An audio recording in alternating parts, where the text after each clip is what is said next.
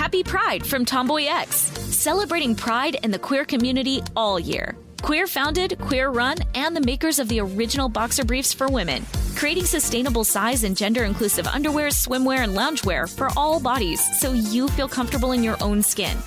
Tomboy X just dropped their Pride 24 collection. Obsessively fit tested for all day comfort in sizes 3 extra small through 6X. Visit tomboyx.com.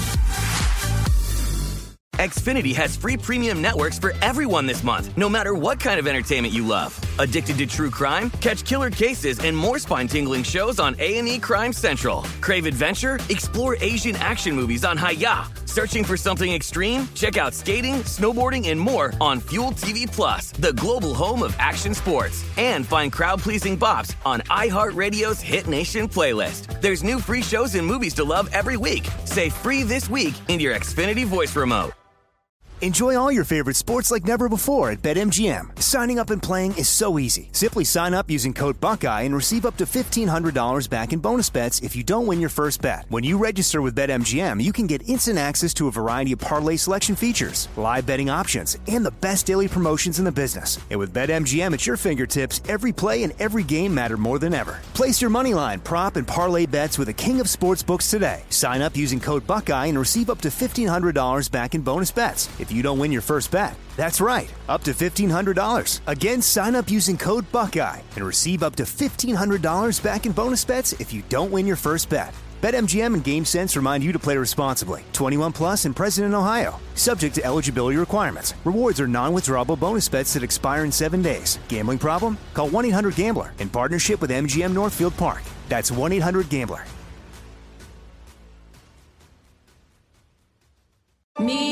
Focus Features presents Back to Black. I want people to hear my voice and just forget their troubles. Experience the music and her story. Know this, I ain't no Spice Girl. Like never before. That's my daughter. That's my Amy. On the big screen. I want to be remembered for just being me. Amy Winehouse, Back to Black, directed by Sam Taylor Johnson. Rated R, under 17, not a minute without parent. Only in theaters May 17th.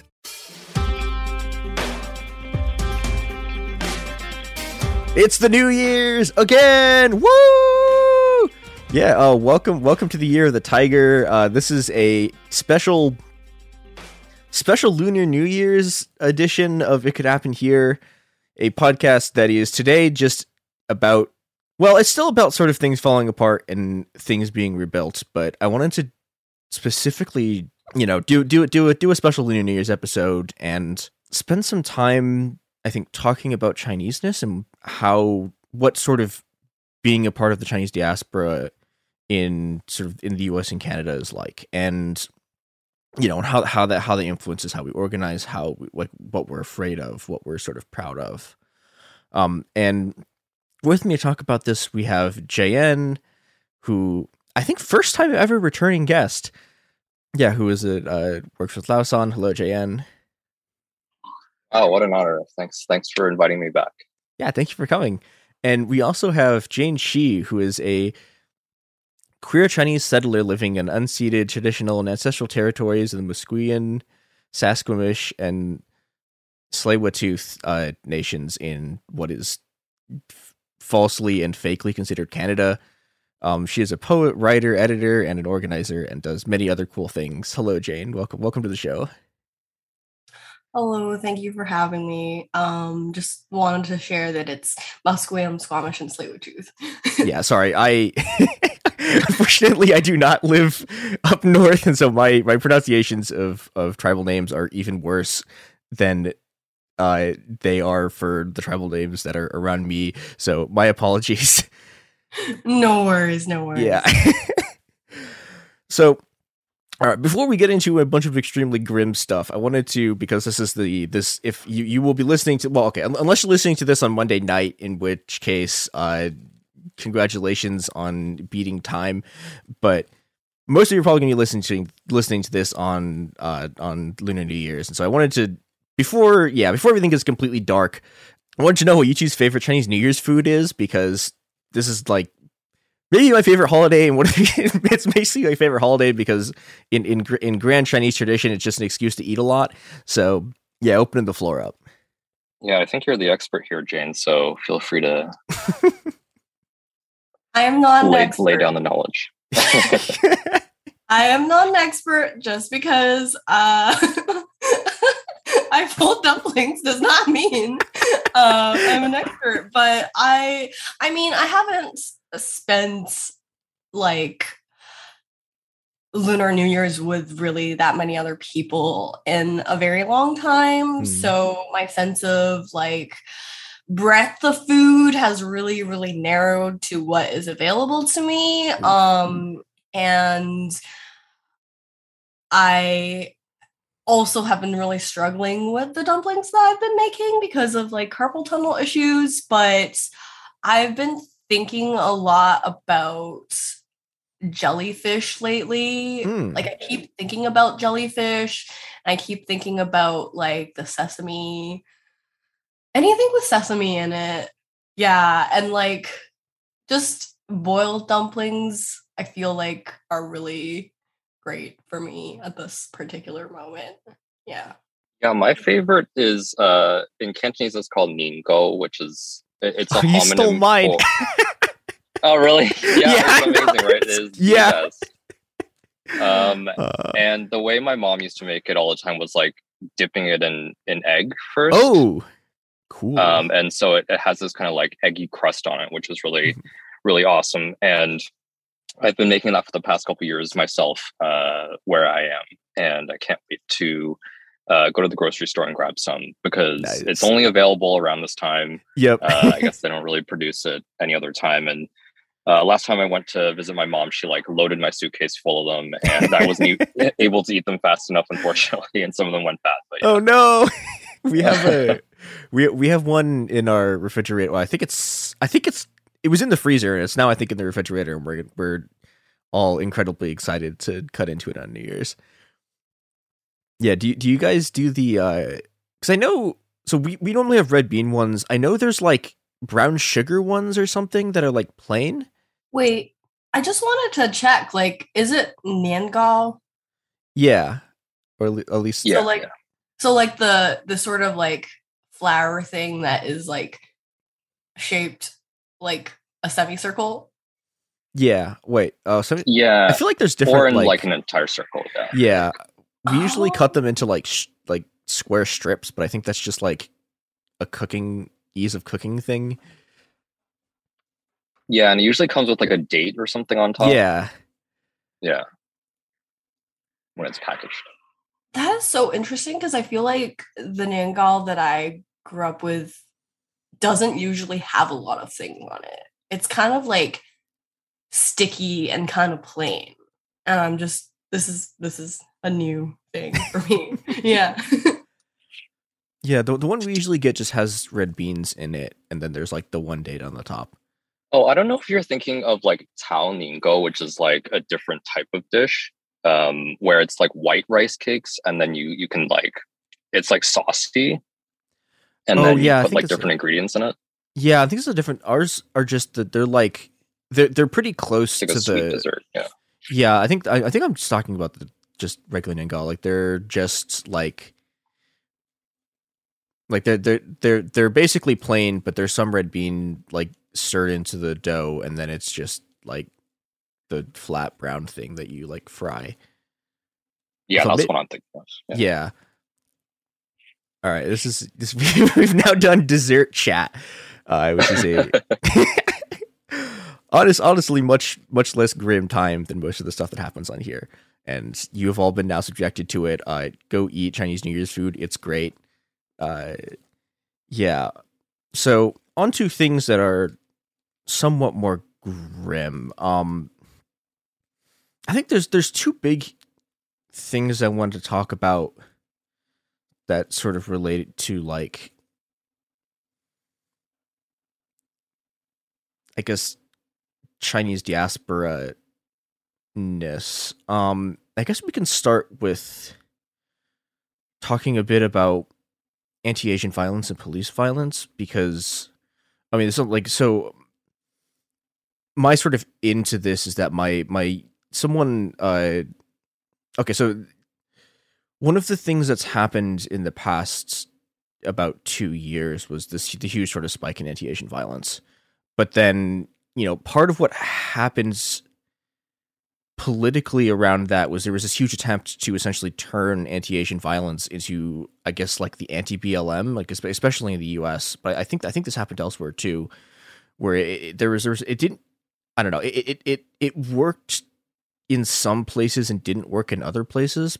So I went to the University of Chicago, and a few months ago now, maybe just a month or two ago, a Chinese international student like got shot on campus, and this turned into a huge sort of like bring more cops on campus. There was this huge petition that got signed. The people were like asking for more security cameras and asking for more cops, and like the UCPD like a couple of weeks later just like shot a dude. And so that there's been I've been seeing this tension a lot. And I was wondering if you two had also sort of run into similar stuff and what your thoughts were on it. I mean, I feel like unfortunately with Canada, there's like this dynamic where we look to the States for news and validation in this weird way that I find really delegitimizes the unique struggles that are here that are different.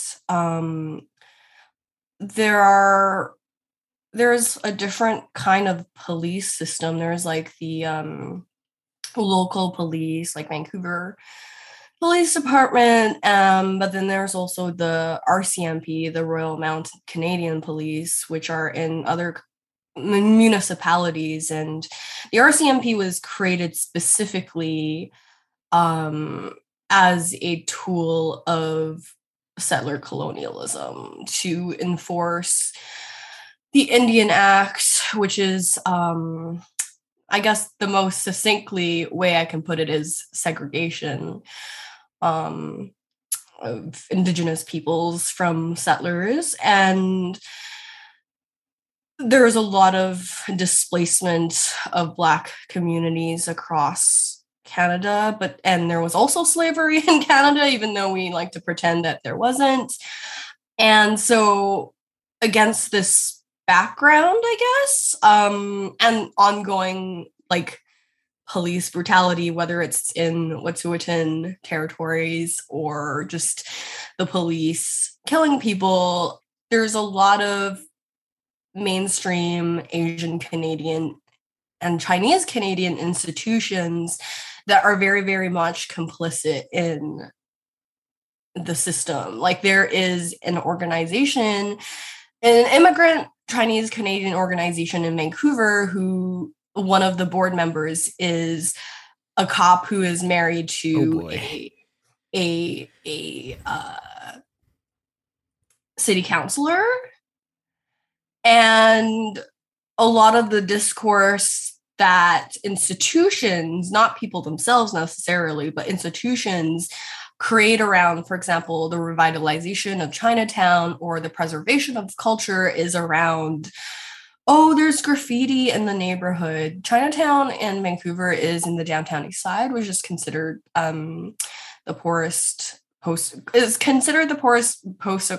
in Canada. And it's like a tight-knit community with a lot of Indigenous peoples, Black people, people in poverty struggling against the poisoning massacre, wherein the government is not providing safe supply, and where the police just kind of like are everywhere, pointing guns at everyone, displacing the tent cities. And so when there is but just like a demonized group of people that the general public doesn't know enough about. If you walk through the downtown east side and talk to people, you would talk to people about their experiences with residential school, their experiences with missing family members, experiences with poverty. And in the broadest terms, it's like the way that Chinatown's being gentrified, people tend to blame the poor. And there's like this divide and conquer mentality within the Asian diaspora, within the Chinese diaspora specifically. And so similar to what happened with Michelle Go. Similar to her, there was a South Asian elderly woman who a group of people who lived in the tent city had killed pretending to be cops when they knocked on her door. And one of the city councilors in Vancouver was like, we need to stop indulging in these tent cities.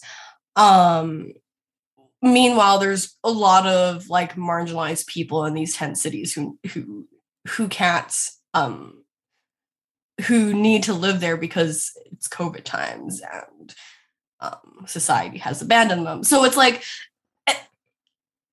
anti-Asian racism and violence has also the so-called hate crime thing has so apparently increased. And I don't think that it hasn't increased. It's just that like the way that the media, the way that the institutions within Canada is also jumping onto the police wagon, the hate crime angle, rather than learn from abolitionists, rather. Yeah, this is a long way of putting it. It's like similar. It's similar. And I know a lot of details. Yes.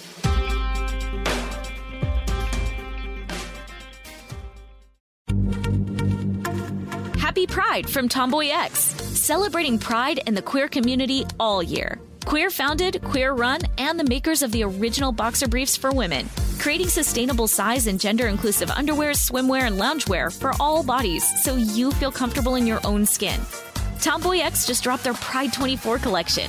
Obsessively fit tested for all day comfort in sizes 3 extra small through 6X. Visit tomboyx.com.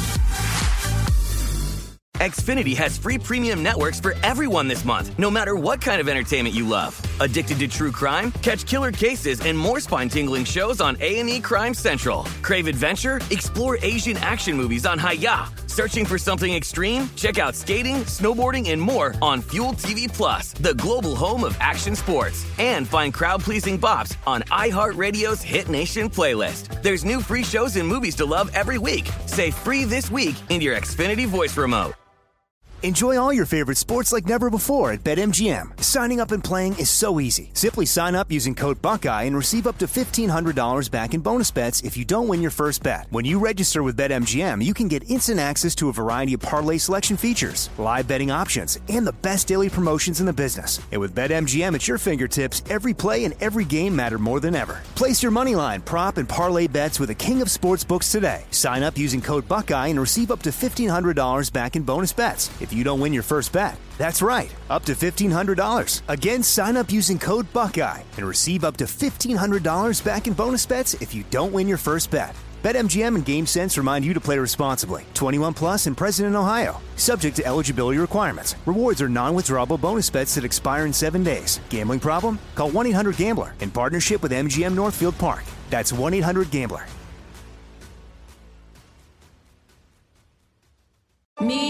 Focus Features presents Back to Black. I want people to hear my voice and just forget their troubles. Experience the music and her story. Know this. I ain't no Spice Girl. Like never before. That's my daughter. That's my Amy. On the big screen. I want to be remembered for just being me. Amy Winehouse, Back to Black. Directed by Sam Taylor Johnson. Rated R. Under 17, not a minute without parent. Only in theaters May 17th.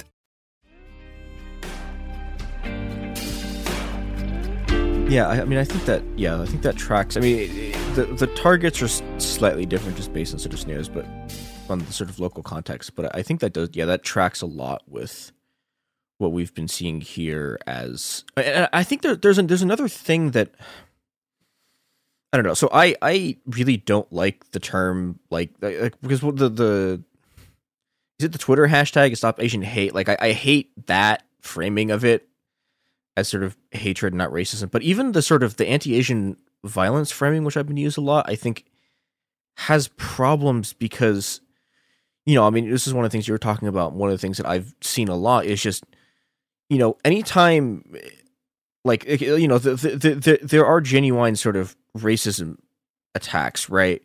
But then there's also just like I mean, one of the sort of scare things that happened here was it was like a bunch of Chinese restaurants got broken into and robbed, and everyone was like, "Well, this is anti-Asian violence," and it's like, "Well, no, like this is just theft."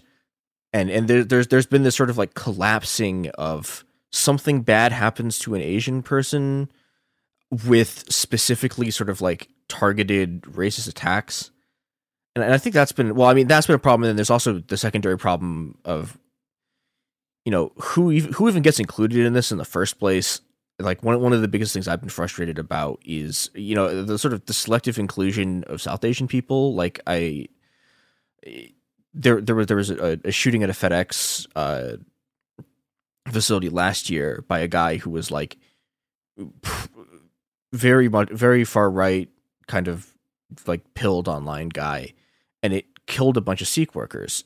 And there was just nothing, like no one talked about it as anti-Asian violence. But then, selectively you get inclusions of Southeast Asian people when it's like it's like people get folded into being Asian when it's like useful to call for more police, but then when it's not useful for that, or when it's especially when it's working class people getting killed, there's just sort of nothing. And I've been really frustrated by this dynamic a lot. Yeah, and Jane, I want to know what you think about this too, because I have now talked long enough about it. Yeah, I mean, wasn't there was a hate crime bill that was passed in Congress, right? And it was supposedly, quote unquote, supposed to be addressing all this, quote unquote, anti-Asian hate stuff. And, the only thing it accomplished was it created like some government organ to like oversee these efforts to address hate crimes, and then more funding for the police, right? So I think it was a very kind of direct impact. We could just see how this discourse transformed into exactly what a lot of organizers had said would happen, which is more funding for the police and not making communities safer, right? So I think the real conundrum for me, and the thing that really kind of I spent a lot of time thinking about this, and I get kind of frustrated, is whenever these attacks happen on Asian heritage or Asian identified people, the response, I mean, it's a good-natured and it's well-meaning, and I agree with it. But the response is always like the telling folks who have been victimized or those who know them that more police is not the answer, right? And I think that's true. But then I think what I'm struggling with is how to make this message resonate with those folks, right? Because I think there's a way that in some ways that can alienate them even more and make them even more reactionary, right? Because that's, the media has often spun that argument. They use further instances of violence to spin that argument of like, when people say the answer is not more cops, it doesn't make us safer. The media is able to spin that to say, look, this isn't working, right? Things are actually getting more dangerous. All the kind of like scaremongering tactics with crime statistics and all that stuff, which are usually false anyway. So I think that's what I'm trying to figure out now is like, because in Chinatown, LA, where I've done some work, there was community meetings with CCD, the Chinatown Committee for Equitable. What's the D stand for? I always forget. Development. They had some meetings with community folks to kind of like, hear what they wanted to do to address this. And they kind of like, a lot of those organizers had, they're coming from that viewpoint that calling for more cops is not the answer. And so some of the male, they're from the community, but they weren't part of the kind of like senior population of Chinatown, which is, it's like low income seniors is kind of like, are the folks that are being pushed out and by developers and all the gentrification happening as well. Some men were kind of like, okay, well, we should start kind of like armed neighborhood watch. And, I think in some way that taps into this kind of like, we protect us type of ethos, right? It's not relying on a state or government or whatever police paramilitary force. But then I think the question that some folks had, I heard the secondhand, was that, are these people actually from the community, and are they actually doing this to address the needs of the folks who are most affected by it, right? And so I think some folks were uncomfortable with the idea that there should be these kind of like street patrols.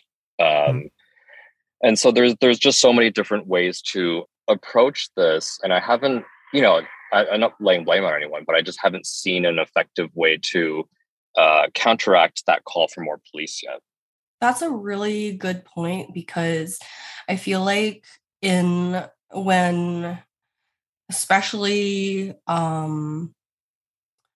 Asian women, people who experience like various forms of sexual violence or street harassment, that sense of unsafety is amplified when we witness other people getting murdered in public spaces.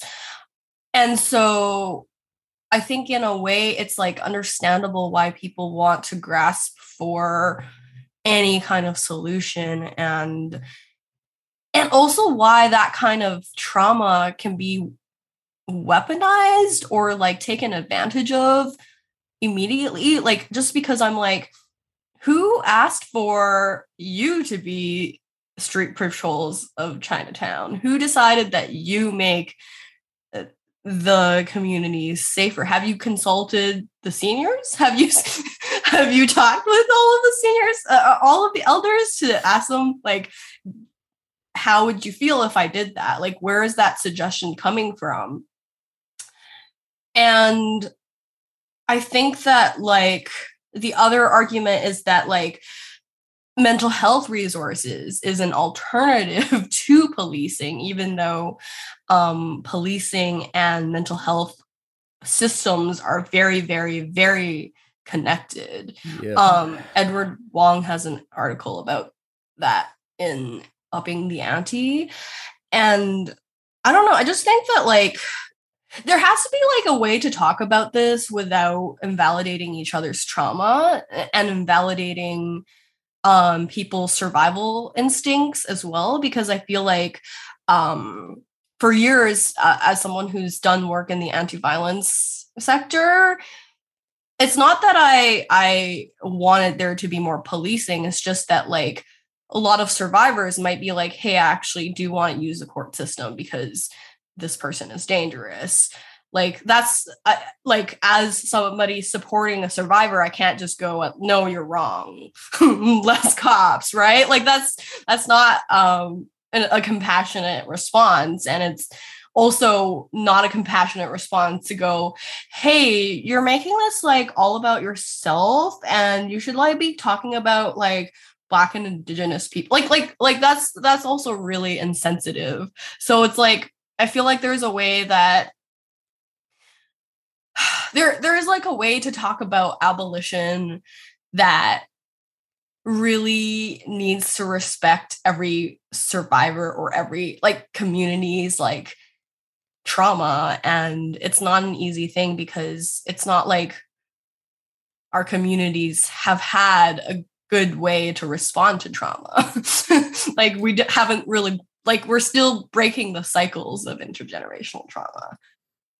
Yeah, and I think this kind of comes back to another sort of difficulty of this whole project, because, you know, a lot of the sort of the abolitionist framework is about like transitioning things towards community solutions, but like, what is that? You know, like what does that even mean when you're dealing with?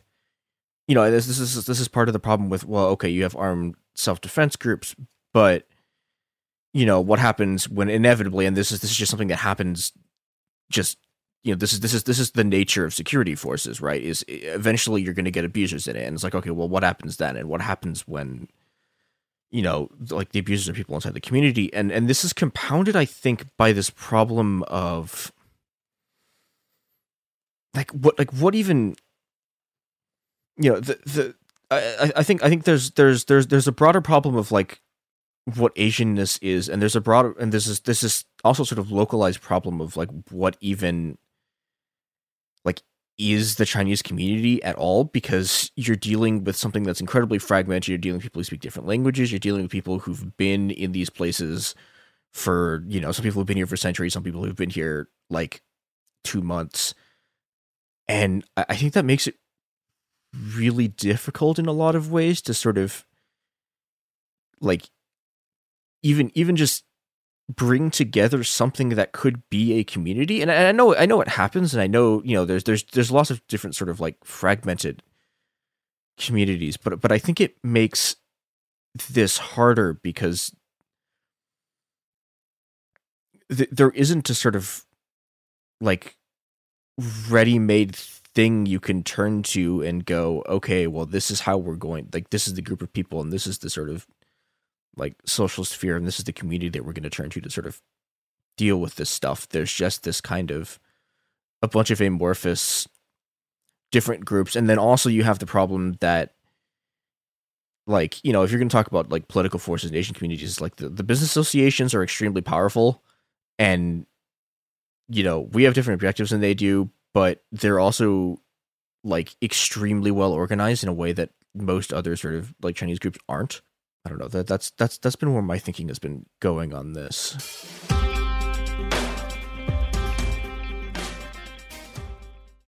Happy Pride from Tomboy X. We just dropped our Pride 24 collection. Queer founded, queer run, and creating size and gender inclusive underwear, swimwear, and loungewear for all bodies, so you feel comfortable in your own skin. Visit tomboyx.com to shop.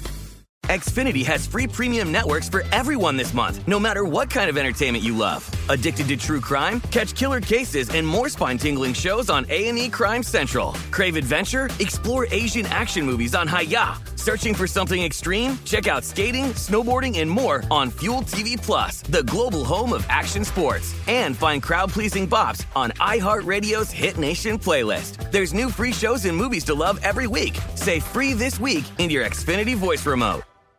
Enjoy all your favorite sports like never before at BetMGM. Signing up and playing is so easy. Simply sign up using code Buckeye and receive up to $1,500 back in bonus bets if you don't win your first bet. When you register with BetMGM, you can get instant access to a variety of parlay selection features, live betting options, and the best daily promotions in the business. And with BetMGM at your fingertips, every play and every game matter more than ever. Place your moneyline, prop, and parlay bets with the king of sportsbooks today. Sign up using code Buckeye and receive up to $1,500 back in bonus bets if you don't win your first bet. That's right, up to $1,500. Again, sign up using code Buckeye and receive up to $1,500 back in bonus bets if you don't win your first bet. BetMGM and GameSense remind you to play responsibly. 21 plus and present in Ohio. Subject to eligibility requirements. Rewards are non-withdrawable bonus bets that expire in 7 days. Gambling problem? Call 1-800-GAMBLER in partnership with MGM Northfield Park. That's 1-800-GAMBLER.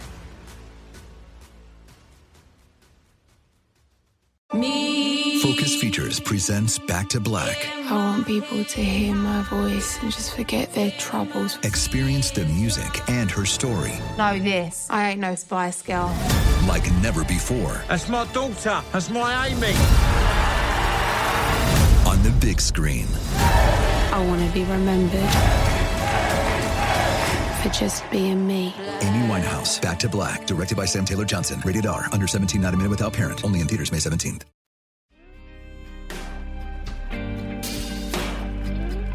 Yeah, I think there's some resonance with what you're saying and the kind of dynamics that you're identifying, and what I've kind of witnessed and experienced in like Hong Kong diaspora organizing, which I think, you know, there's a lot of overlap with that same type of like, you know, small business organization type of thing that usually dominates Chinatowns across North America, which is the case in LA. And actually, CCED spends a lot of time fighting the small business organizations because they are very friendly with developers, and they're usually pro securitization and anti-poor folks and all that kind of stuff. So there is that element, right, where a lot of the times, you know, you are fighting against people who might have the like same heritages, for example, and you know, for me personally, that's very much the case with Hong Kong diaspora groups, right? Because, many of them are very conservative, are right wing, and not only just kind of held personal beliefs, but advocate a lot for these kind of, these policies and politicians and all these different things that I really can't stand and I'm aligned against.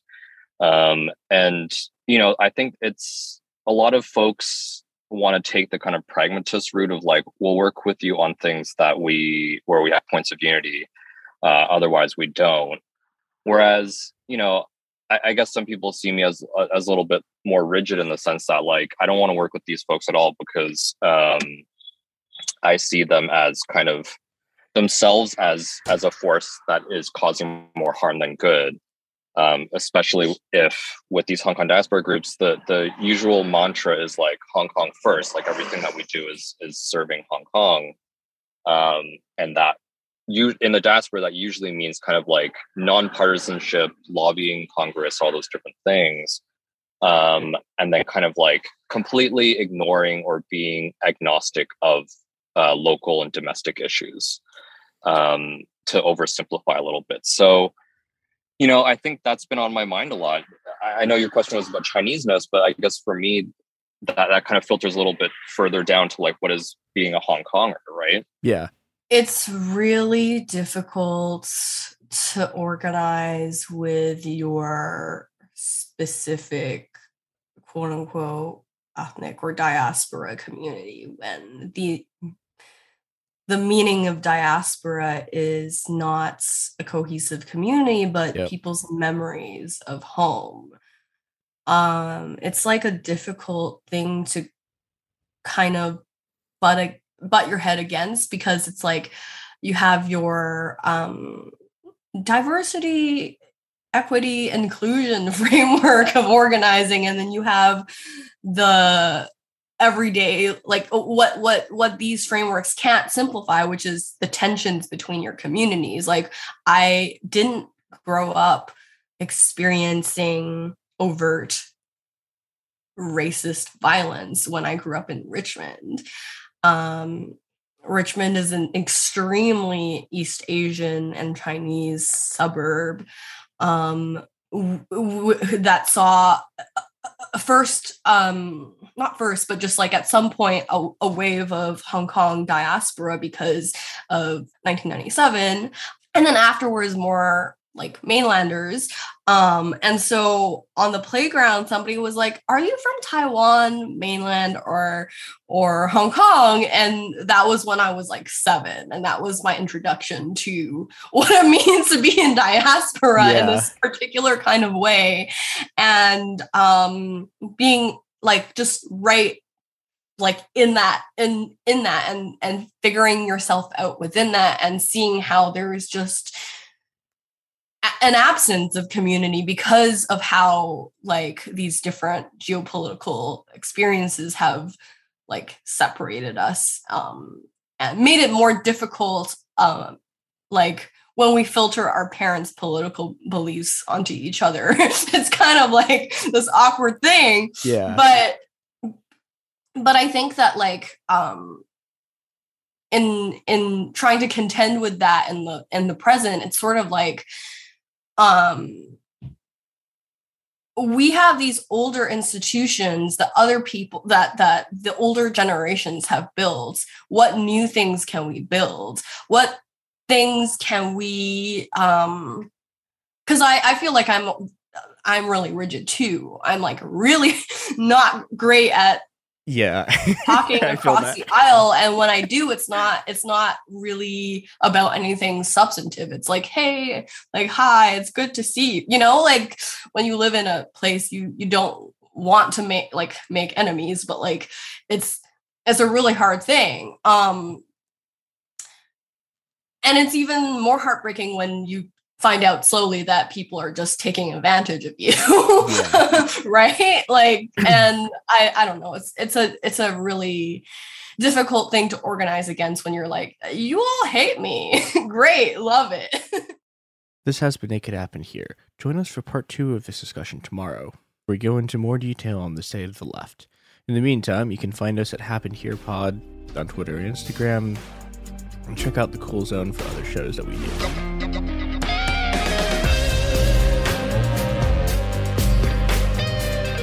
Could Happen Here is a production of Cool Zone Media. For more podcasts from Cool Zone Media, visit our website, coolzonemedia.com, or check us out on the iHeartRadio app, Apple Podcasts, or wherever you listen to podcasts.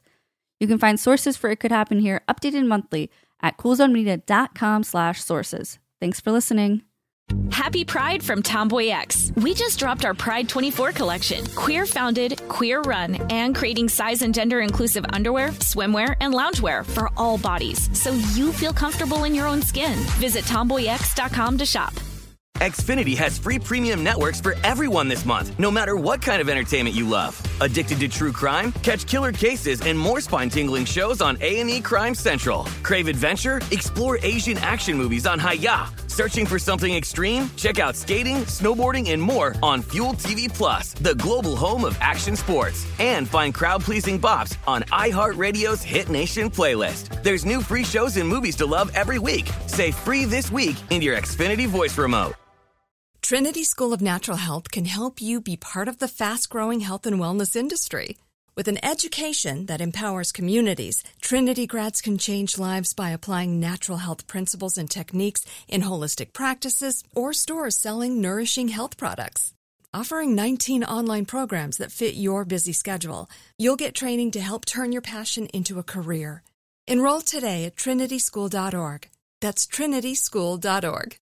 Whether you're a savvy spender maximizing your savings with cashback rewards, a thrifty rate watcher seeking the lowest interest, or a travel enthusiast looking for extraordinary perks, Kemba Financial Credit Union has a visa to complement your lifestyle and unique needs. Apply today at Kemba.org to unlock a limited time 2% cash back on purchases and pay 0% interest on balance transfers for an entire year with a new visa from Kemba. You deserve a card that works for you. Restrictions apply. Offer ends June 30th, 2024.